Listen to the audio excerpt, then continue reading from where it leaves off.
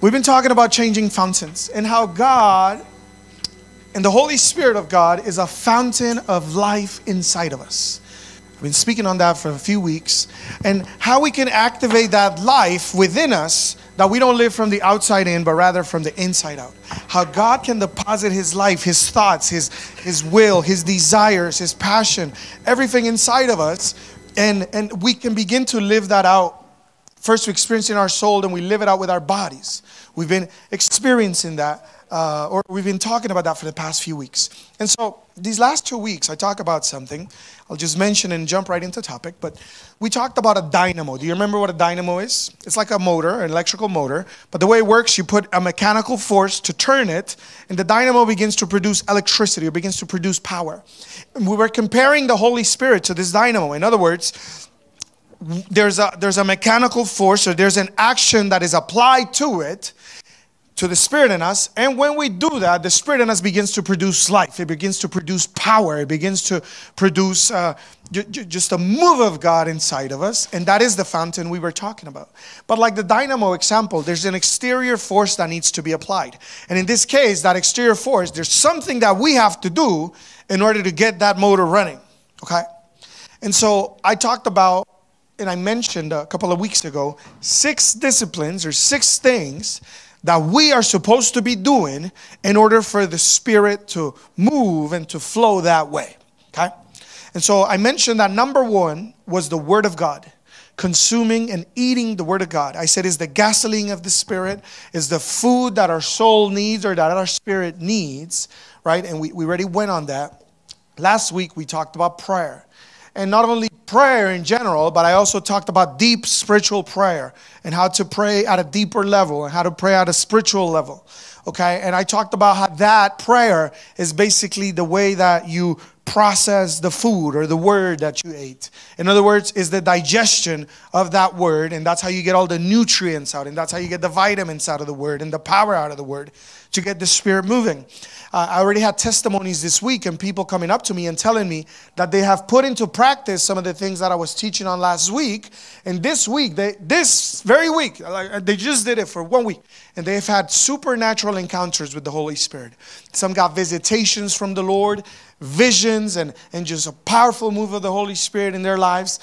And so the Word works, right? What God says in His Word works. And we already have testimonies of people who are beginning to apply some of these things that I've been teaching on, and they've been experiencing the things that the Word promises and some of the things that I've been talking to you about. Danny being one of them. He was just sharing yesterday how he got a strong visitation from the Lord with visions and a move of God and a strong touch of the Holy Spirit. And so that's really powerful, because what we're talking about is not just a theory, it's something we can put into practice. And so today I want to talk to you about praise. What are we going to talk about? We're going to talk about what? Did you fall asleep on me after a great time of worship? What are we talking about? Praise. Praise. Okay, cool. So praise, many times we think of praise and worship as the fast music and then the slow music in the service. And we think that praise is the fast music and that worship is the slow music during service. But that's not what it means. And so today we're going to be talking about this. Praise, there's actually 8 words. How many? How many? You with me? How many? Okay. In Spanish? Oh, you're paying attention. Okay. So there's 8 words in Hebrew language that mean praise in our language. In other words, when the Bible is talking about praise, we see it as a generic thing. In the Bible, it's a specific thing. And I want to show them to you today so you learn how to praise, okay? Before I get into that, I want to tell you something else. There's a very strong spiritual principle that's in the Word that you have to know. You probably already heard about it, but I really want you to understand the impact of it. And that spiritual principle is called faith. What is it? Faith. The Bible says that without faith, it is impossible to please God. It is what? Without what? Faith. So if you want to get close to God, you have to be able to please Him. And how do you please Him? With faith. Without faith, it is impossible to please God. It is impossible to come near God. It is impossible to experience God and experience the different facets and the different aspects of God without faith. So tell your neighbor, you need some faith. Come on, wake him up. Tell him. Say with an attitude, say, hey man, you need some faith. You need some faith. All right? So check it out. Matthew 9, verse 29. Okay? Matthew 9, verse 29. This is Jesus. There's these blind people that came up to him. And they came for healing. Look what Jesus says. It says he touched, or look what the Bible says that Jesus did. He touched their eyes. Okay, put his fingers in their eyes. Saying, according to your faith, it will be done to you. Or because of your faith, it will happen. In another translation, it says the way I just read it to you. According to your faith, it will be done unto you. This is powerful. Because the Bible and Jesus is literally telling us it will happen according to your faith. So in other words, if you can believe it, it will happen. If you feel like, oh, God's only going to open one eye, but he's going to leave the other one closed, that's how it's going to happen. Well, maybe he's just going to give me a little bit of sight. Even if I could get a little bit back, then that's what's going to happen. You say, man, I'm going to get 20/20. Then that's what's going to happen. According to your faith. In other words, according to their ability to believe, that's how much they were going to experience. And this is Jesus speaking, by the way. Or it's Jesus that said these words. And the reason why this is important to me is because we always think about God like God is all powerful. God can do whatever he wants. You know, God is mighty. Yes, have you ever thought that? Yeah. And so you would think, well, if God wants to do it, then he's going to do it. And Jesus says, no, no, no. Even though I can do it, you will only see in the measure that you believe. It will only be done unto you according to the measure of belief that you have.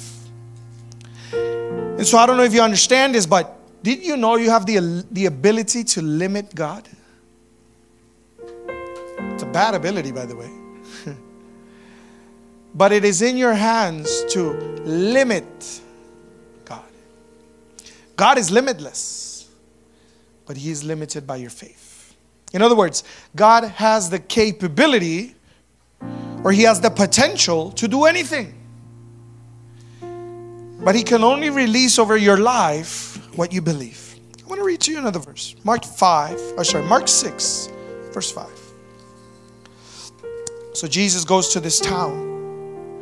And he goes to do what he's doing in every other town. You know, he was praying for the sick. He was preaching the gospel. He was casting out demons and healing people and just doing incredible miracles. And so he goes into this town, and look at what happens. And because of their unbelief, who's? The people in the town. He could not do any miracles among them. He could not do what?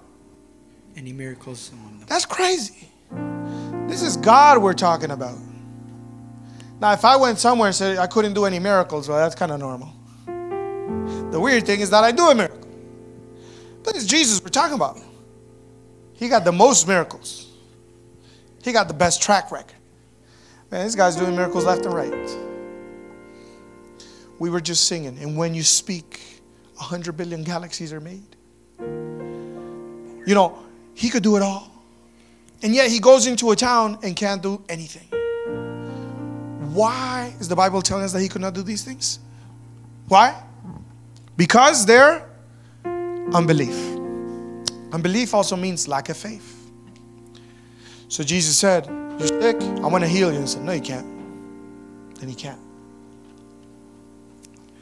And so where I'm going with this is that one of the things that I want you to understand is that our faith either unleashes the power of God, or our lack of faith ties his hands. And so I want to ask you a question today. How many times has Jesus wanted to do something in our lives but could not because we didn't believe? Because we lacked the faith.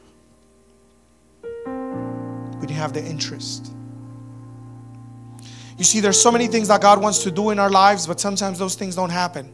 And most people say, well, if it's God's will, then it's going to happen. No, it's if you believe that it will happen. Why did Jesus go to a town? Because he wanted to heal everybody.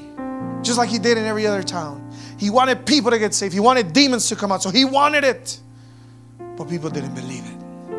And it limited him. And so in our own lives, there's so many things that God wants to do, and so many victories He wants to give you, and so many things He wants to unleash over your life. But they have not happened, and maybe won't even happen because we don't believe it. Because we doubt. Jesus said, if you walk up to this mountain, if you believe without a doubt that it would happen. It's hard to believe without a doubt, isn't it? Because sometimes you're like, yeah, I really believe, but maybe, just maybe, it doesn't happen. Maybe, just maybe, it's not what God wants for me. Has that happened to you? Then you have doubt. Hey, it happens to me. And so there's some things that you have not seen into your life or in your life because we have not believed. Mark 9:20-24. I'll share with you another story. So there's this father with a teenage boy. And the teenager, he was having seizures. He was having like epileptic attacks. And so they brought the boy. But when the evil spirit saw Jesus, he said, what evil spirit? The kid was possessed. His epilepsy was due to a demonic spirit that was dwelling inside of him. And so when the spirit saw Jesus, it threw the child into a violent convulsion or into epilepsy. He fell on the ground, withering and foaming out the mouth. How long has this been happening? Jesus asked. And who did he ask? The boy's father. Check this out. The boy's father replied, since he was a little boy, the spirit often throws him into the fire, into the water, trying to kill him. Have mercy on us and help us if you can. Can you repeat that back to me? Have mercy on us or help us? If you can. If you can. Have you ever prayed like that? God, can you help me with this? If you can. Oh, my husband, if you can. My wife, my car, my house. The thing is, we believe that He can. We're not sure that He will. If you ask me, can God heal anybody? I say, heck yeah, He can heal anybody. Is He going to heal that person? Well, I don't know. So I lack faith. So in general terms, we think we have faith because we believe that God can do anything. But do we believe that God's actually going to do it? And that's where our faith crash and burn, right? And we pray like that. Sometimes, God, if it's your will, if you want it, could you please do this? That's very different. You know, I have a daughter. She's 2 years old. And she just goes up to me and she says, Dad, I want a bottle. And I look at her and she's like, Dad, I want a bottle. Bottle, Daddy. Bottle, Daddy. Daddy, I want a bottle. And I'm just like, okay, yo, chill. I'm gonna get you your bottle. She didn't ask me, is there milk in the fridge? She didn't say, did you buy me formula? Sometimes I didn't. She didn't say, do we have formula in the house? It's like $50. She didn't ask me those things. Because she's not wondering if I can give it to her. She knows I'm going to give it to her. And she gets intense. There's this intensity about her. Pretty intense, actually. Sometimes I'm like, yo, wait! Give me 2 secs. Bottle daddy, bottle daddy, bottle. Shut up! But she knows that she knows that she knows that she knows that I'm going to give it to her. There's no doubt in her mind that she's going to get it. I'm her dad. I got to provide. And no matter what I have to do, I'm going to put food on the table. And in my daughter's case, I'm going to put milk in her bottle.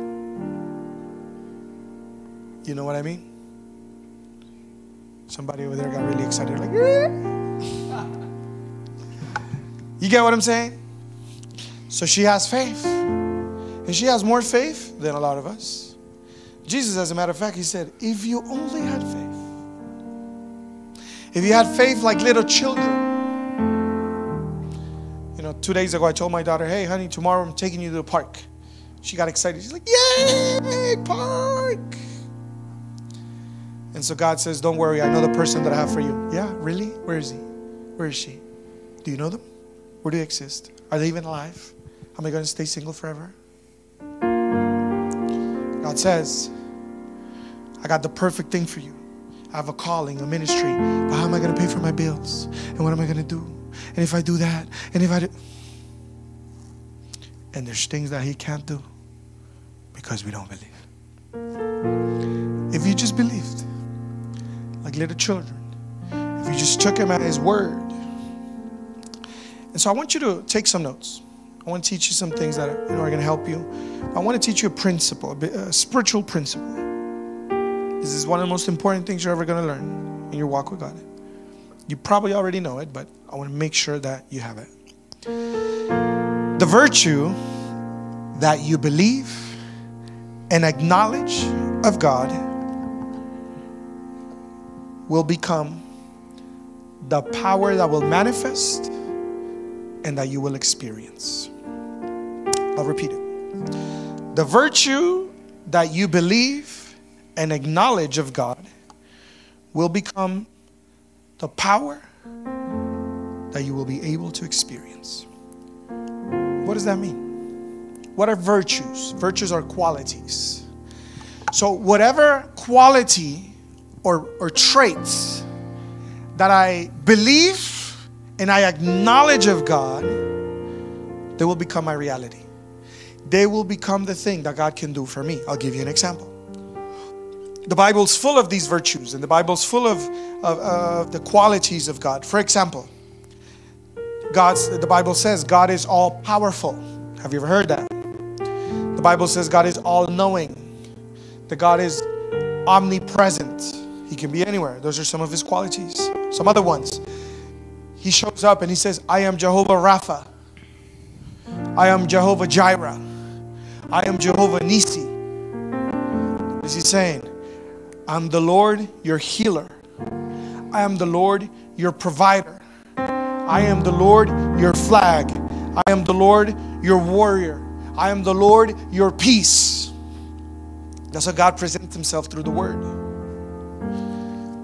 And so you will never experience healing if you don't believe that God is your Rapha, he's your healer. And some people say, oh, God can heal you. And you might say, oh, yeah, I know he can, but is he going to? And if there's doubt, then you cannot get healed. But if you believe and you acknowledge that virtue of God, and you begin to have faith in that facet of God, that's the virtue that is going to manifest in your life. You understand it? Therefore, if I can believe that God is my provider, he will provide. If I can believe that the Lord will fight my battles like we sing, then he will. If I can believe that God is my justice, then he will. It just won't happen automatically. There's the one component, the one aspect that kicks this off and makes it happen. You know what it is? Faith. Faith is the key to the manifestation of the Lord. And so these virtues, I have to believe them and I have to acknowledge them. What does that mean? I not only believe it, but I declare it. And I say, God, you are this, you are that. You know, just this week, a week back ago, I got news. There's this business thing that I did a little while back, and I knew I was going to have to pay some money. I didn't know where. They were supposed to tell me about 2 months in advance. They didn't. And so about last week, they called me and said, Dennis, in 2 weeks, you got to pay about $85,000 on Monday. And if you don't send $85,000, you lose your initial investment. So I already put down about $200,000. So I have about $250,000 invested in this thing. And if I don't pay $85,000, I lose $250,000. That's a lot of money. It's not only a lot of money, it's part of what I've been able to build for my family and part of what God has given me. It's my kids' inheritance. It's properties that I buy. It's time that I invested. It's work that I put into it. And so all of a sudden, I'm like, I'm at the verge of losing what I've worked so hard for. Because these guys didn't tell me 2 months in advance. They told me 2 weeks. And so I go and check my bank, and I don't even have $1,000. And I know I got to pay $85,000. You know, and it's like, okay, maybe I could come up with 1 or 2, but 84? It's a little bit of money. Actually, it's quite a lot. And so I get stressed a little. I get worried. Couple of nights I try to go to bed and my head is just thinking and doing numbers and doing math and say, if I sell this car and if I sell this and if I sell my daughter. No, I'm kidding. But, I'm having all these ideas. And, I was driving in my truck and I put this other song that I like. And songs just kept playing. And then this started playing. So I'm driving and it starts playing and I just sing it because I know it. Cool song. But when I start singing it, I start sensing something in my spirit. And tears begin coming down my face. I start crying, basically. And in my spirit, I just know you're my provider. The only reason why I have those 250 is because he did it anyway. I didn't have a dime 5 years ago. When I got married, I had whatever they gave me at the wedding to my name. And it wasn't much, by the way. You gave me that. You've provided for me. Now I need this. You know what Jireh means? Provider. We're saying Jireh, provider, God. You are enough. I will be content. And I'm like, why am I even worried? You're going to take care of it? You're going to do it. I still don't got the 85. I got to send it. I already paid a portion, actually. I got to send like 60 tomorrow, but working on it. But you know what? It's not the money. It's the trust. It's the faith. It's the security and it's the peace that comes from knowing whom you serve. Who is your God? Who's your provider? It's not me. That's for sure. And so where I'm going with this is, that's what praise does. That's what faith does. And the reason why I'm talking about, I said I was going to talk about praise, and so far I've been talking about faith. And you're like, Pastor, where's the connection? Well, here it is. Praise builds your faith. The Bible says that faith comes by hearing, and hearing the word of the Lord.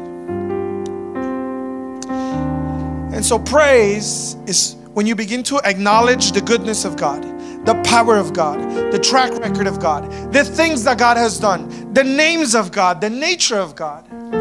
When I begin to acknowledge it, which means to declare it myself, and then I begin to believe it. That's praise. So sometimes you just recognize what God has done. You recognize what God has said. You talk about His track record. You talk about testimonies, and something begins to stir up in your spirit. And all of a sudden, you begin to believe the things that you couldn't believe for before. All of a sudden, you begin to feel a little better. All of a sudden, the burden is taken off. All of a sudden, there's a peace that comes around it and a goodness that comes around it. Why? Because you're building up your faith. When you begin to declare the word of God, that's called praise. And when you begin to declare it, guess what happens? You also hear it. And that's how you build faith. And so praise is one of the greatest tools that God has given us to build up our faith. And so I'm in the car. I begin to sing this. And not just repeating it, but all of a sudden it begins to speak to me. And my faith is built up. Where I no longer am just acknowledging that God is a provider. I know that He will provide for me. He's always provided for me. And it's never been about how smart I am or how good I am or how slick I am or my timing. It's just been God. And I'm blessed because He provides. Because some people say, oh, it's because you work really hard. Everybody works hard. I know so many people that work hard. It ain't that. So you've been so wise. Trust me, I haven't. I've made a lot of mistakes and I lost tons of money too. It's been God. He is the provider. And so where I'm going with this is the fact that when we praise, our faith is built up. Our faith is edified.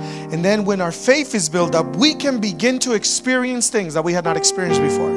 You begin to open up the door for a miracle. As Jesus said, it will be done according to your faith. And so, if you have the ability now to begin to believe for things that you didn't believe in before, guess what's going to happen? You're going to begin to experience things that you haven't experienced before. You have only experienced God to the measure that you believed. I'll say that again. You've probably only experienced God to the measure that you have believed. But if you believe for greater things, you will see greater things. And they can't be generic. They got to be specific. You got to know what you're hoping for. You got to know what you're believing for. You got to know the things that God has spoken over you. And so this dad comes to Jesus and he says, please have mercy on us if you can. Help us if you can. There's no faith there. You understand? Look at Jesus' reply. Verse 23. What do you mean if I can? You know, we see Jesus as this barney hubby-dubby. I love you. You love me. Jesus wasn't like that. He was a tough guy. Flipped the tables. Walking around with a whip. Calling people foxes. Calling others serpents. Like, that's a tough guy.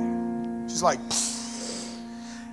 And so this guy comes up. He's like, Jesus, help us if you can. And Jesus' response is, what do you mean if I can? And I think that's what he would say to a lot of us with our prayers.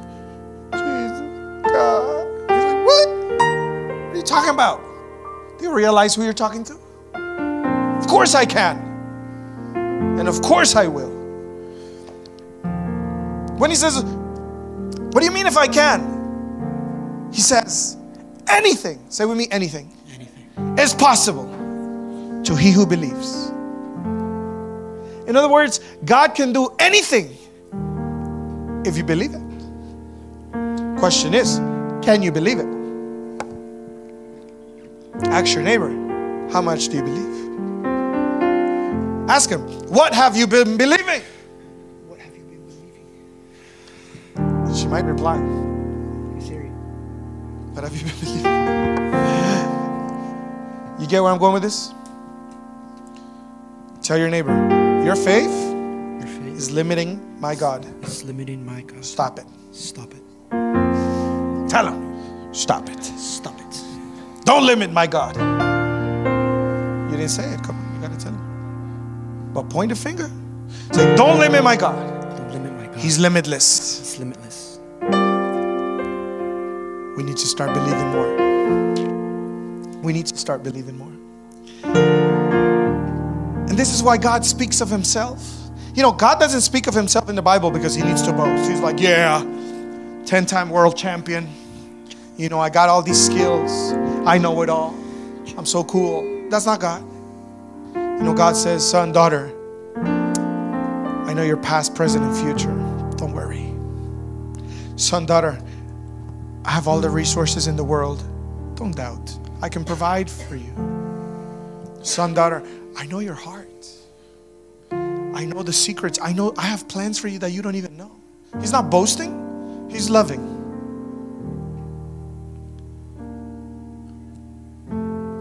You get what I'm saying? Son, daughter, I'm the healer. That's not because he's saying, oh, I'm so cool. I can heal anything. He's saying, I can heal you. Get a clue. I can restore you. Get a clue. I can fight for you. I can open up doors that have been closed. I can make ways where there is no ways. I'm your dad.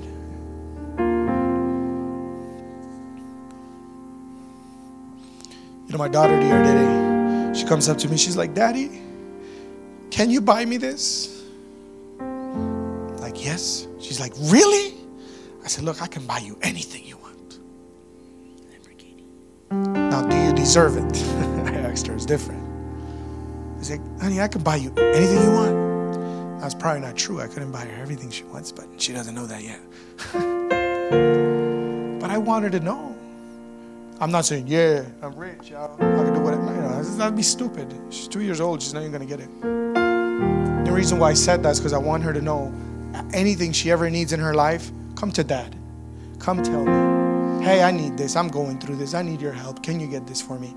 And I love that. She runs to me, Daddy. What if we ran to God that way? Daddy. He can do it all, you know. He can do it all. Having said that, And long story short, I'm going to read you Psalms 33. Messing with you. Psalms 33. This is a guy named David, King David. He writes these things about God. And one of the things that I want you to understand about David's life is that it was very far from perfect. He made mistakes. He fought strong battles. He went through difficult times in his life. But check this out. He says, let the godly sing for joy to the Lord. Let the what? Godly. Question, are you godly? No? I hope you are, yeah. You're godly? Yes.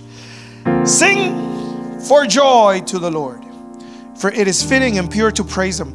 Praise the Lord with melodies of the lyre. We don't have a lyre, but we got a piano. So praise the Lord with the piano. Put it in today's context. Make music for Him with a 10-string harp. We only have a 6-string guitar, but that's fine. It's missing 4 strings, but we'll deal with it. But make music. So look, it says sing to the Lord. Make melodies. Make music. How do you worship God? With music. Or how do you praise Him, right? It says sing a new song. So if you're not up here playing the harp and playing the piano, you can sing a new song. You know what that means, sing a new song? It means to flow. You know, in today's world, we call it freestyling. It's like, yo, freestyle. Yo. We'll stop saying yo and freestyle. And what that is let it flow. Whatever comes out of your spirit. We put that into practice today. I said, just let it flow. Say whatever burst in here, let it out. You're good, you're great, you're awesome, I love you, I need you. Whatever it is, that's how you praise Him. You let it flow. Some people are saying, oh, the lyrics, they're too slow. I can't even read the lyrics. Shut up. Stop waiting for lyrics. You don't need lyrics to praise Him. You need your spirit to praise Him. Look at this. For the word of the Lord holds true, or it's true. And we can trust everything. How many things? Everything He does. He loves whatever is just and good. The unfailing love of the Lord fills the earth. The Lord merely spoke and the heavens were created. He breathed the world and all the stars were born. He assigned the seas boundaries and He locked the oceans into vast reservoirs. He let the whole world fear the Lord and let everyone stand in awe of Him. For when He spoke, the world began. It appeared at His command. The Lord frustrates the plans of nations and thwarts their schemes. But the Lord's plans stand firm forever. His intentions can never be shaken. For what joy for the nation whose God is the Lord, whose people He has chosen as His inheritance. The Lord looks down from heaven and He sees the human race. Where's the Lord? In heaven. Where is He looking towards? The earth. And what does He see? People. And you know who He sees the most? The ones who are praising Him. There's this bunch of people asking for things, but those guys are praising me, man. Those guys have faith. Faith is a magnet. Praise is a magnet that brings the praise. You know, we had a little bit of praise just now. Did you experience the presence of God? Yeah. He comes where He's praised. He comes where there's faith. It's like me. I come where there's steak. You know, it's like, I'm like, it's like that. I can smell it from a mile away. Start driving, pull it over. He smells your faith. He's looking down and He sees your praise and He's drawn to it. Isn't that incredible? So you want to experience the presence of God? The Bible says this, for God dwells, or His presence inhabits the praises of His people. So you say, how do you experience the presence of God? Praise Him. Why? Because in the midst of your praise, His presence will come and fill your faith. Isn't that crazy? You don't praise Him if you don't think He's real. You don't praise Him if you don't think He's going to manifest. You don't praise Him if you don't think He's going to do something. You might sing, but praise. You praise Him when you're like, yes, God. You move, touch, blow, and you're expecting. You're exercising your faith, and what's going to happen? He comes. Does He not? He meets you at your faith. It's powerful. And so, this psalm that David is writing, it's amazing. He looks down at the whole human race. Verse 14. From his throne, he observes all who live on the earth. He made their hearts, so he understands everything they do. The best equipped army cannot save a king, nor is great strength enough to save a warrior. Don't count on your war horse to give you the victory, for all its strength cannot save you, but the Lord. Isn't that powerful? What is God saying? You could have a whole army with you. I can still kill you. But if I'm protecting you, a whole army cannot touch you. It's not by might, it's not by strength, it's not by power, it's by my spirit, says the Lord. But the Lord watches over those who fear him, those who rely on his unfailing love. He rescues them from death. He keeps them alive in times of famine. We put our hope in the Lord. He is our help and he is our shield. Our hearts in him rejoice and we trust his holy name. Let your unfailing love surround us, for our hope is in you alone. That is praise. So when you read things like that and you're in a battle, you're in a problem, you're in a situation, people are coming against you, they're talking trash behind your back, you're getting sued, I don't know what's happening. But you praise with God's track record. Does anybody here buy anything on Amazon? Do you check the reviews? I hope you do. Yes. I usually get stuff that's like 4.7 and above. And usually if you go to those 5-star reviews or 4 point something, there's usually a 1-star review, a few of them. And if you go check it out, they're kind of baseless. They're like, oh, you're like, shut the hell up.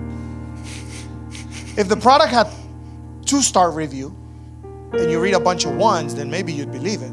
But when everything's 5-star and there's 3 people who wrote a 1-star, you're like, and you read their review and you're like, it's baseless. They read the product wrong. They didn't read the instructions. They're complaining about some stupid stuff. Like, you get what I'm saying?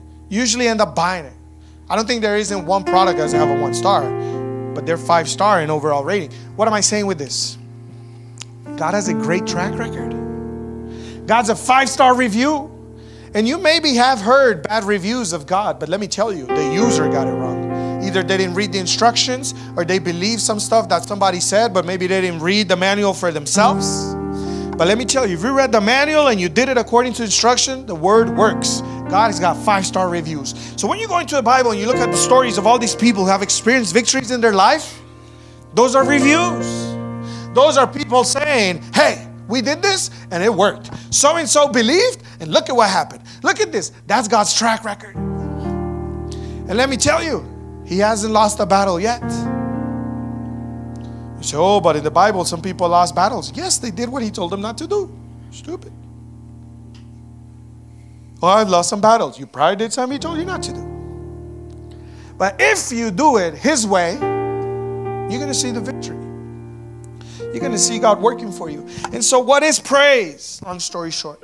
Praise is basically you acknowledging God's track record. It's going into your Bible and reading and saying, God, you give victory to this person. You are good. You provided. You defended. You did this. You restored. God, if you did it for them, you could do it for me. I believe you're a restorer. I believe that you're a savior. I believe that you're the warrior. I believe that you're a healer. I believe that you can be my flag and you can be my standard. I believe you can be my provider because you've done it.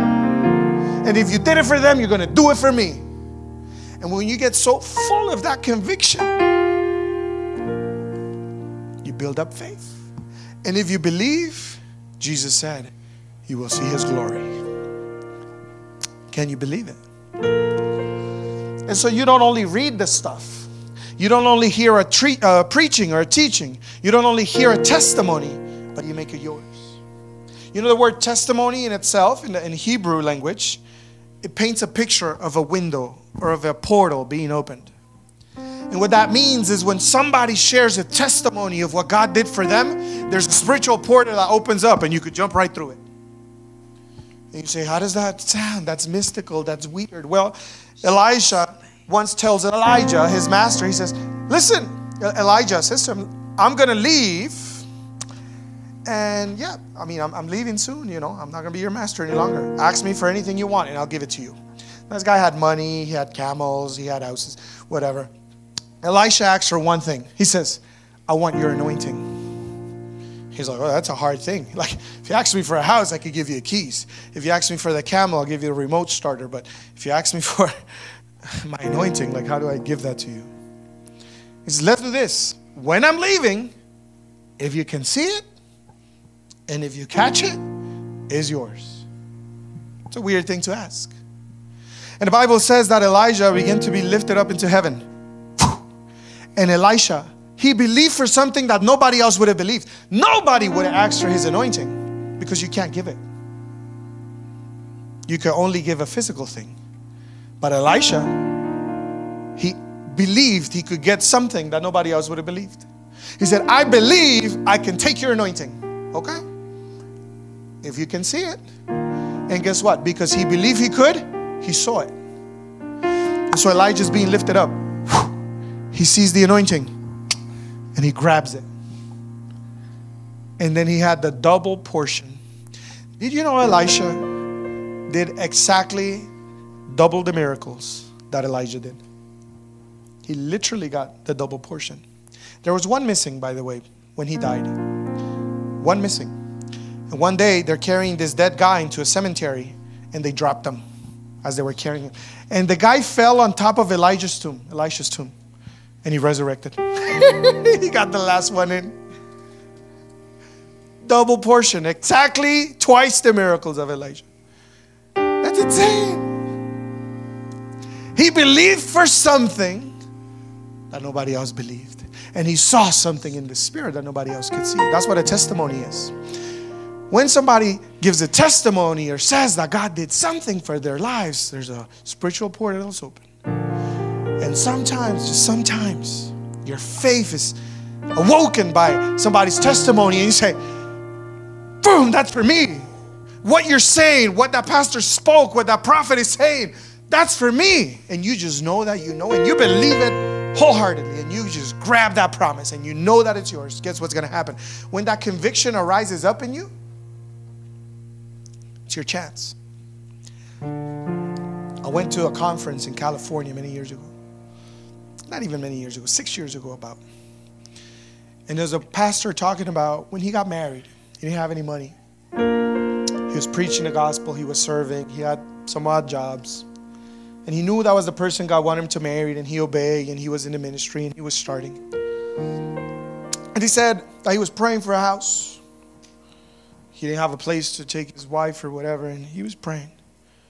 And he one day went to his place, and he felt like he had to give this offering. And it was a significant offering because it was all he had. And he said he did it. He said, I just had this conviction that if I only gave this offering, God was going to provide me my own house. And he did it. And all of a sudden, God opened up a door. And within months, he had his first house. This guy today is a millionaire, by the way. God's prospered him in an incredible way. And I was sitting there in the auditorium, and when I heard that, something hit my spirit so hard. And I knew that was for me. And I knew. I said that if I give everything I have, God's going to give me a house. It's not just because I imagined it. I just knew it. A conviction came into my spirit. And I had like $500-600. I don't even remember. It's all I had, literally. And I got up and I went to the altar with tears on my face. I said, thank you, God, for my house. Because I'm not going to live in rent. I'm going to get a house. And I went and gave it. Weeks before I got married, somebody offered me the nicest penthouse, downtown Toronto. Great place, beautiful. And he said, move here. I said, I can't afford it. He said, how much can you pay? I said, like $1,500. It was $3,500 for the rent. I said, I can pay like $15. He said, pay me $1,500 for a year. We want you to live in it. It was a friend of mine. And it was tempting because it was a great neighborhood, a great apartment, a great place. And I showed Steph, and she's like, oh, I really want to move there. And I said, listen, God's going to give us a house. We can't move there. I said, why? Because we're going to buy a house. And she's like, you're crazy. We got no money. I said, I know it. I made a covenant. Anyway, long story short, when we got married, we got our first house. Today, we have 4. It's only been 4 years. A year, 1 house every year. By the time I'm 60, I might have 60, I don't know. But let me tell you a story. Faith. A testimony. You get it? When he said that, I knew that God was speaking to me. And by faith, I believed.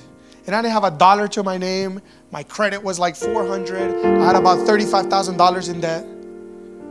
I was barely making anything. It was impossible. I called a mortgage broker. They pretty much told me I was stupid. So you don't have credit, you got no money, and got a job. They laughed in my face. I got turned down. Banks turned me down. I went back to a mortgage broker and I said, look, I don't want you to tell me that I can't. I want you to tell me what I need, because I'm going to do it whether you like it or not. So, but you don't qualify. I said, I don't care. Tell me what I need to get. I'm going to get it. You need this, and that. I said, okay. He said, come back next year or in 2 years when you have that. I said, I'll see you in a couple months. I was there 2 months later, getting approved. Faith. If you believe. Now you can't just believe on random things. You got to believe in the things that God has spoken.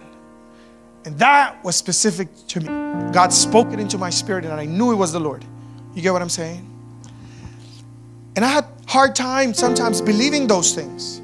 But praise has built my faith. I've been a person of praise, where I would lock myself up in my basement. I live in a basement. And I would praise for 4 or 5 hours nonstop. I would jump. Actually, a funny story, but one day I was praising so hard by myself in the basement. I'm jumping and I'm going, yes. And I jumped so tall, I broke a hole in the roof. I popped through the roof. My head, it was like drop ceiling, so it wasn't drywall, thank God. But I moved the time. I'm like, oh, dang, I broke the roof from praising so hard. I crashed into a wall. I'd start jumping and dancing before the Lord and spinning. I'd get dizzy and I'd pass out. I'd be on the floor. And it might have seemed stupid to people. And maybe somebody would have laughed at me. But those moments built my faith. Those were times where God was telling me, I'm going to do it. I'm here for you. And you hear me tell stories of miracles all the time. All the time I share stories and people are like, oh, Pastor, that's so nice what God did for you. I want to tell you, God can do the same things and even greater things for you. You know what the difference is? I've had the grace to believe in some things that maybe you haven't yet. But I want you to start believing them. Because it's the same God. And He doesn't have favorites. He doesn't love me more than He loves you, or He doesn't love anybody else more than He loves anybody. He just needs faith to work with. How do you build that faith? Praise Him. In the midst of the trial, praise Him. And thank Him for what He's about to do. In the midst of lack and in the midst of drought, even in your highest moments, praise Him. Because you know what? Sometimes when you're all the way down, it's easy to look up. But sometimes when you're all the way up, you start looking down, and that's a big mistake. When you're at your highest point, look up still, because you still need Him. When God puts you and gives you glory, when He blesses you, when you're at a high peak in your life, look up, not down. Because you start looking down on people, and you got to look up and say, God, this is because of you. I wouldn't be here if it wasn't you. And this is for you. And I need you. Because pride comes before the fall. And it's easy to look up when you're down. It's hard to look up when you're up. You understand? And praise will keep you there. Because when you get a victory, when you get a triumph, when you're in your tallest mountain and you say, thank you, God. I praise you. You're powerful. You're good. You know what you're doing? You're telling yourself it wasn't you, it was Him. And you need to know that. So you praise Him always. In the good and in the bad. Through thick and thin. You know, in your victories and in your battles. Praise Him. Praise Him. Recognize who He is. Acknowledge His goodness. Recognize His power. Acknowledge with your lips who He is to you. And you're in need of Him. You with me? That's what praise is. And so to wrap it up, I want you to write these down. I'm going to give you the 8 things that are praise. We're going to do them quickly. So be quick. You with me so far? So I'll tell you again, praise is not fast music. Praise is an attitude of your soul to acknowledge the goodness, the grace, the favor, the power, the attributes of your God to the point that you believe Him. That's praise.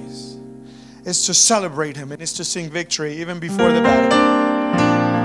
And so there's 8 words I want you to learn. Number 1, halal. H-A-L-L-A-H. Halal is not the chicken you get at Costco. It's not the pita you eat. They stole the name. Halal, originally in Hebrew, you know what it means? Number 1 thing I'll tell you, it's the most common word in the Bible for praise. So in the Bible, whenever you read praise, most times it doesn't say praise. It actually says halal. What is halal? It means to boast. You know what boasting is? What is it? But not about you. You boast Him. Man, this is my God. You know that song, my God is an awesome God. He raised from heaven. That's boasting. You brag about Him. You rave about Him to the point that you appear foolish. Halal is to have such an attitude of celebration and of exaltation that you look stupid. That people think you're drunk. That you're making a fool out of yourselves. You know when people go to a soccer game or football game and somebody scores, and they go, "Wah!" and they grab each other and they hug each other and they jump. You know, just this week or yesterday, Argentina played and Messi scored, and I was watching this video. There's people in a bar watching the game, and they're like, "Oh God!" They're hugging each other, and they're jumping with strangers. People don't even know each other, and they're going in circles, and they're like, "That's halal." The thing is, it's so easy for us to halal for Messi and not to halal for God. We go to a concert, we go to a club, we go to these places, and we praise. I don't know what you're praising, but there's nothing I'm going to praise harder than I praise my God. Praise Him for real, and that's how you praise Him. You sing, you dance, you jump. They're doing halal over there. That's great. Put it into practice.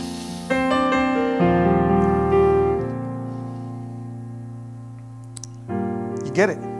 So sometimes people say, oh, they're fanatics, Pentecostals. Shut the hell up. That's praise. And that's how we should praise. And by the way, that's in the Bible, that's what comes up most amount of times. So it's the most common form of praise. So we should praise Him that way. Dancing, jumping, singing, boasting, and acting foolish. So David one day, he's going berserk. Like the ark is coming to his city, the Ark of the Covenant, and this guy's excited, the music's playing, and he starts dancing and jumping and spinning. And you know, they wore robes back then. And he goes like this, and his robe goes up, and you could see his junk. And his wife calls him over, she's like, David! Quit acting stupid. You're being a fool. Everybody saw you. And he says, well, I don't care. Because I was dancing for my God. And if I look stupid, I'm going to look the more stupider. But I'm not going to stop praising my God because I'm happy and I'm excited. Guess what happened?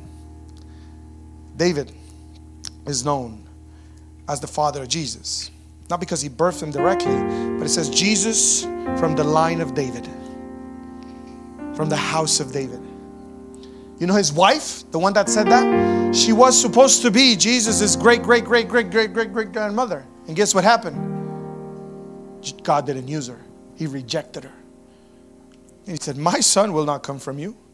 You're ashamed to worship me. And you know who he actually used to give him that descendants?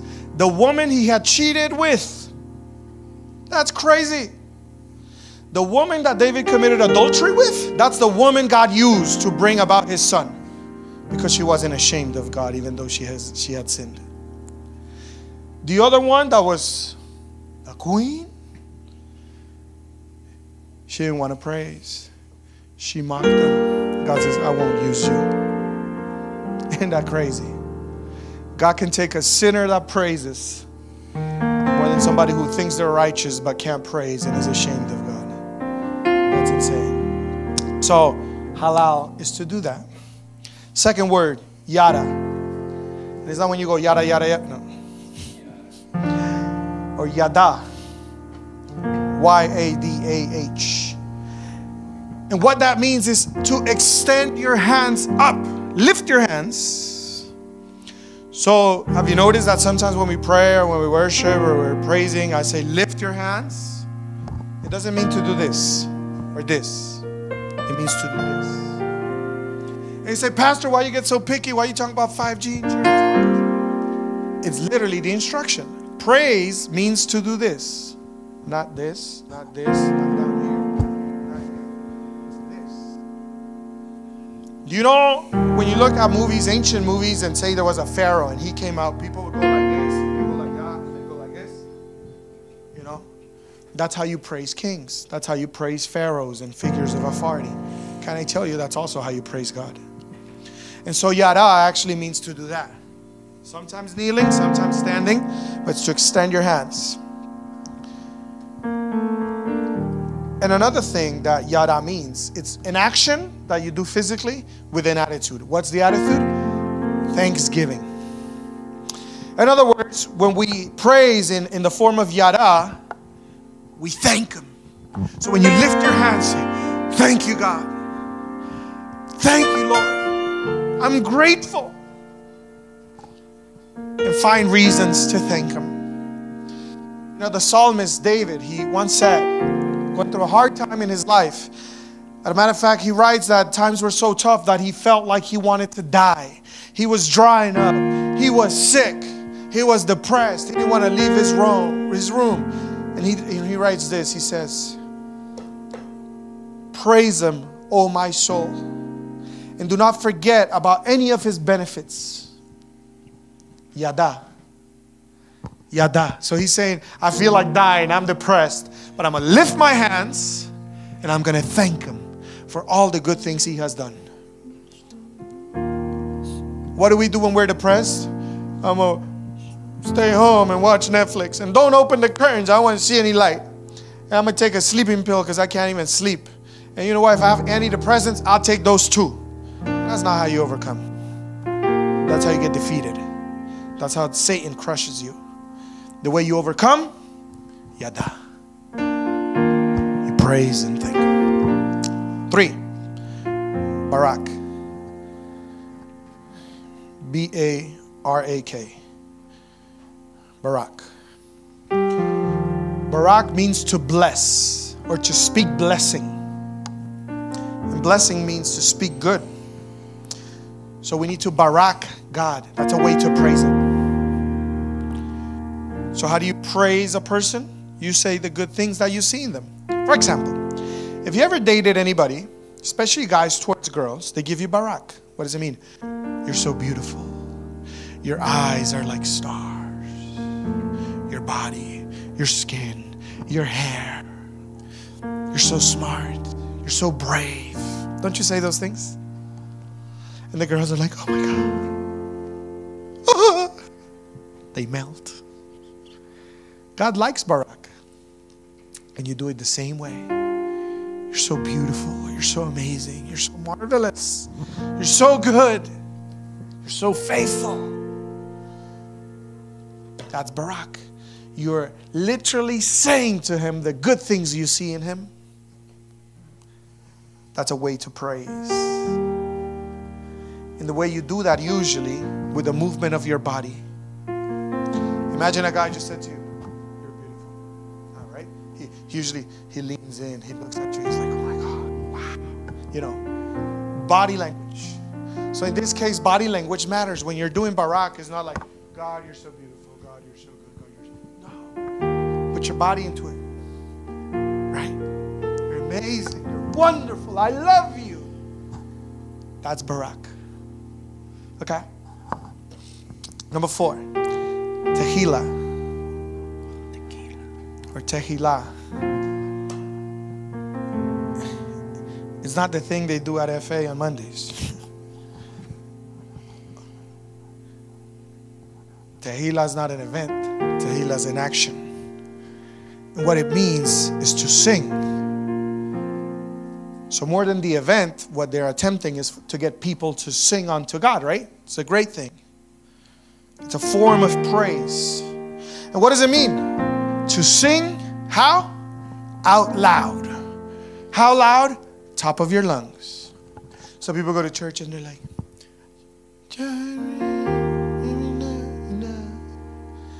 that you're not praising anybody. Okay. Tehillah is to sing. How loud? Very loud. Out loud. Top of your lungs. Go full out. When you sing to God, my voice sucks. Hey, mine does too. It's all good. But that's the one He gave me. That's the one I'll use. If He wanted a different one, should have given me a different one, right? Tehillah is to sing out loud. It involves music, but mainly singing. So you know, in the Bible, sometimes you're reading Psalms and you're reading and then it says Tehillah. That means people were singing a song and the music kept playing or sometimes stopped and people begin to sing. And what you would hear, I don't know if you notice, but sometimes we're in worship and I tell the music to go like this. And I say, just your voices. That's Tehillah. You can do it with music, but mainly is just your voices. And you could do a chorus that's, you know, or it could also be spontaneous, something that just flows.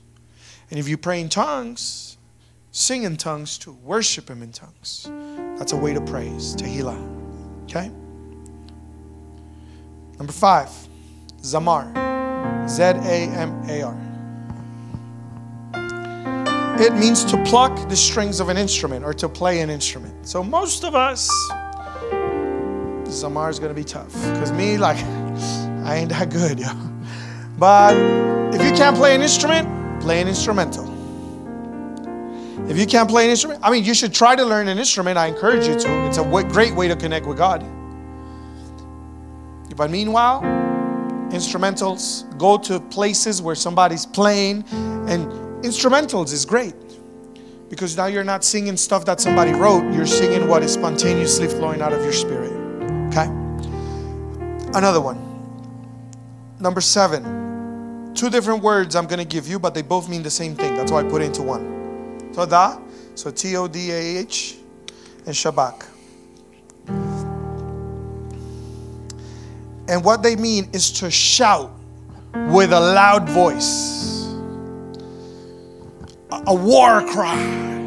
You know when people went to war, if you ever watch like these older movies, you had an army line up here, an army line up over there. And the king will give a speech, or the general of the army. And then he'll say, yeah, attack. And they all go, whoa. Have you ever seen that? That's what it is. Todah.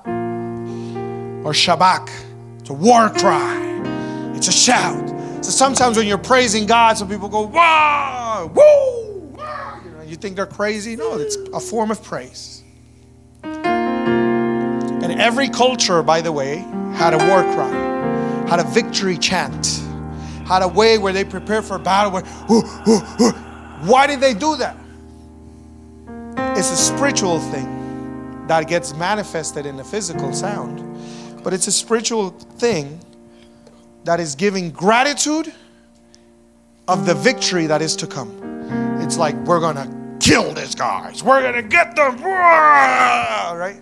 It's a manly thing. But girls could do it too. And it's basically a way to thank and a way to praise for the victory that you have not yet seen, but that's just about to happen. And so if you used to go to churches before, most churches don't do it nowadays, but they used to do it before. And in the middle of praise, they'll be like, war cry. And people will be like, or give them a shout of praise. And people will be like, wah! In Jericho, they surrounded the city. And you know, it says they surrounded the city and that God told them to praise after surrounding the city, right?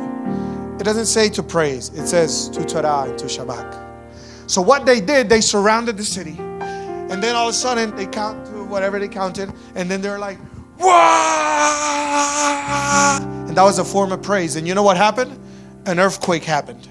And the whole city tumbled and the walls started crashing down and the houses fell on people. And the enemy army died inside. And they got so scared, they got up, they got their swords, it was dark, they started killing each other, they all died. And the people didn't even have to fight. You know what they did? Praise him. Sounds crazy, but that's what happened. And so, you got to praise that way. It's a prayer of deliverance. You know, have you ever been captive or you feel pushed down, crushed, you feel tied up, and you pray, you go, ah! Did you know that's actually a way to get delivered from demonic spirits and from demonic? So sometimes when we're praying for people to get delivered, I tell them, when I count to 3, you're going to shout as loud as you can, a shout of praise. Because it's a shout of deliverance. And when you do that, bah, something breaks off of you. It's a spiritual thing that manifests in an audible sound. But it's a form of praise. And your praise can deliver you, did you know? I've done this. As a matter of fact, I've had hundreds of people pray for me to get delivered and from things to go off my life. Nothing ever happened.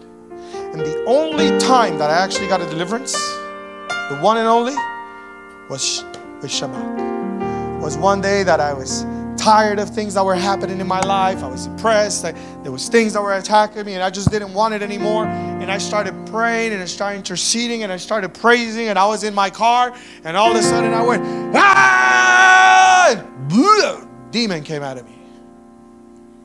And I got delivered from anger. And I got delivered from rage and violence, which had been in my family for generations, and sadly I had it too. Haven't had a fight since then. Haven't had a burst of anger since then. Delivered by praising. Ain't that crazy? The last one I'm going to tell you. Hallelujah. You probably heard that one before.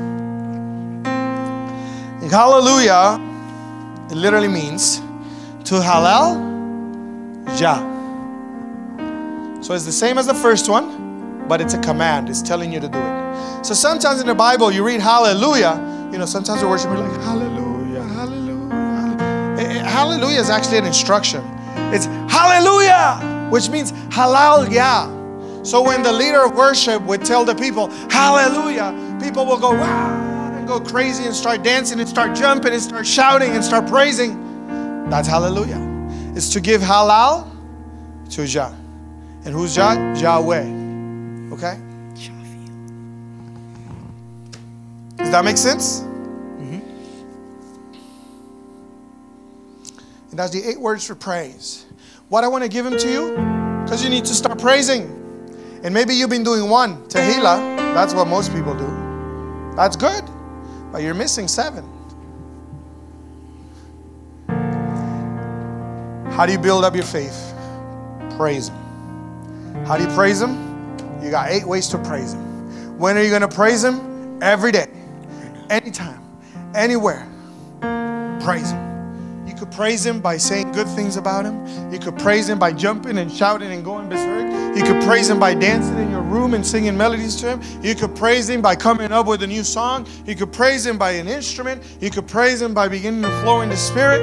You can praise Him by shouting. You can praise Him in so many ways. I don't care what you do, just praise Him. But when you live a lifestyle of praise, you keep the Spirit moving.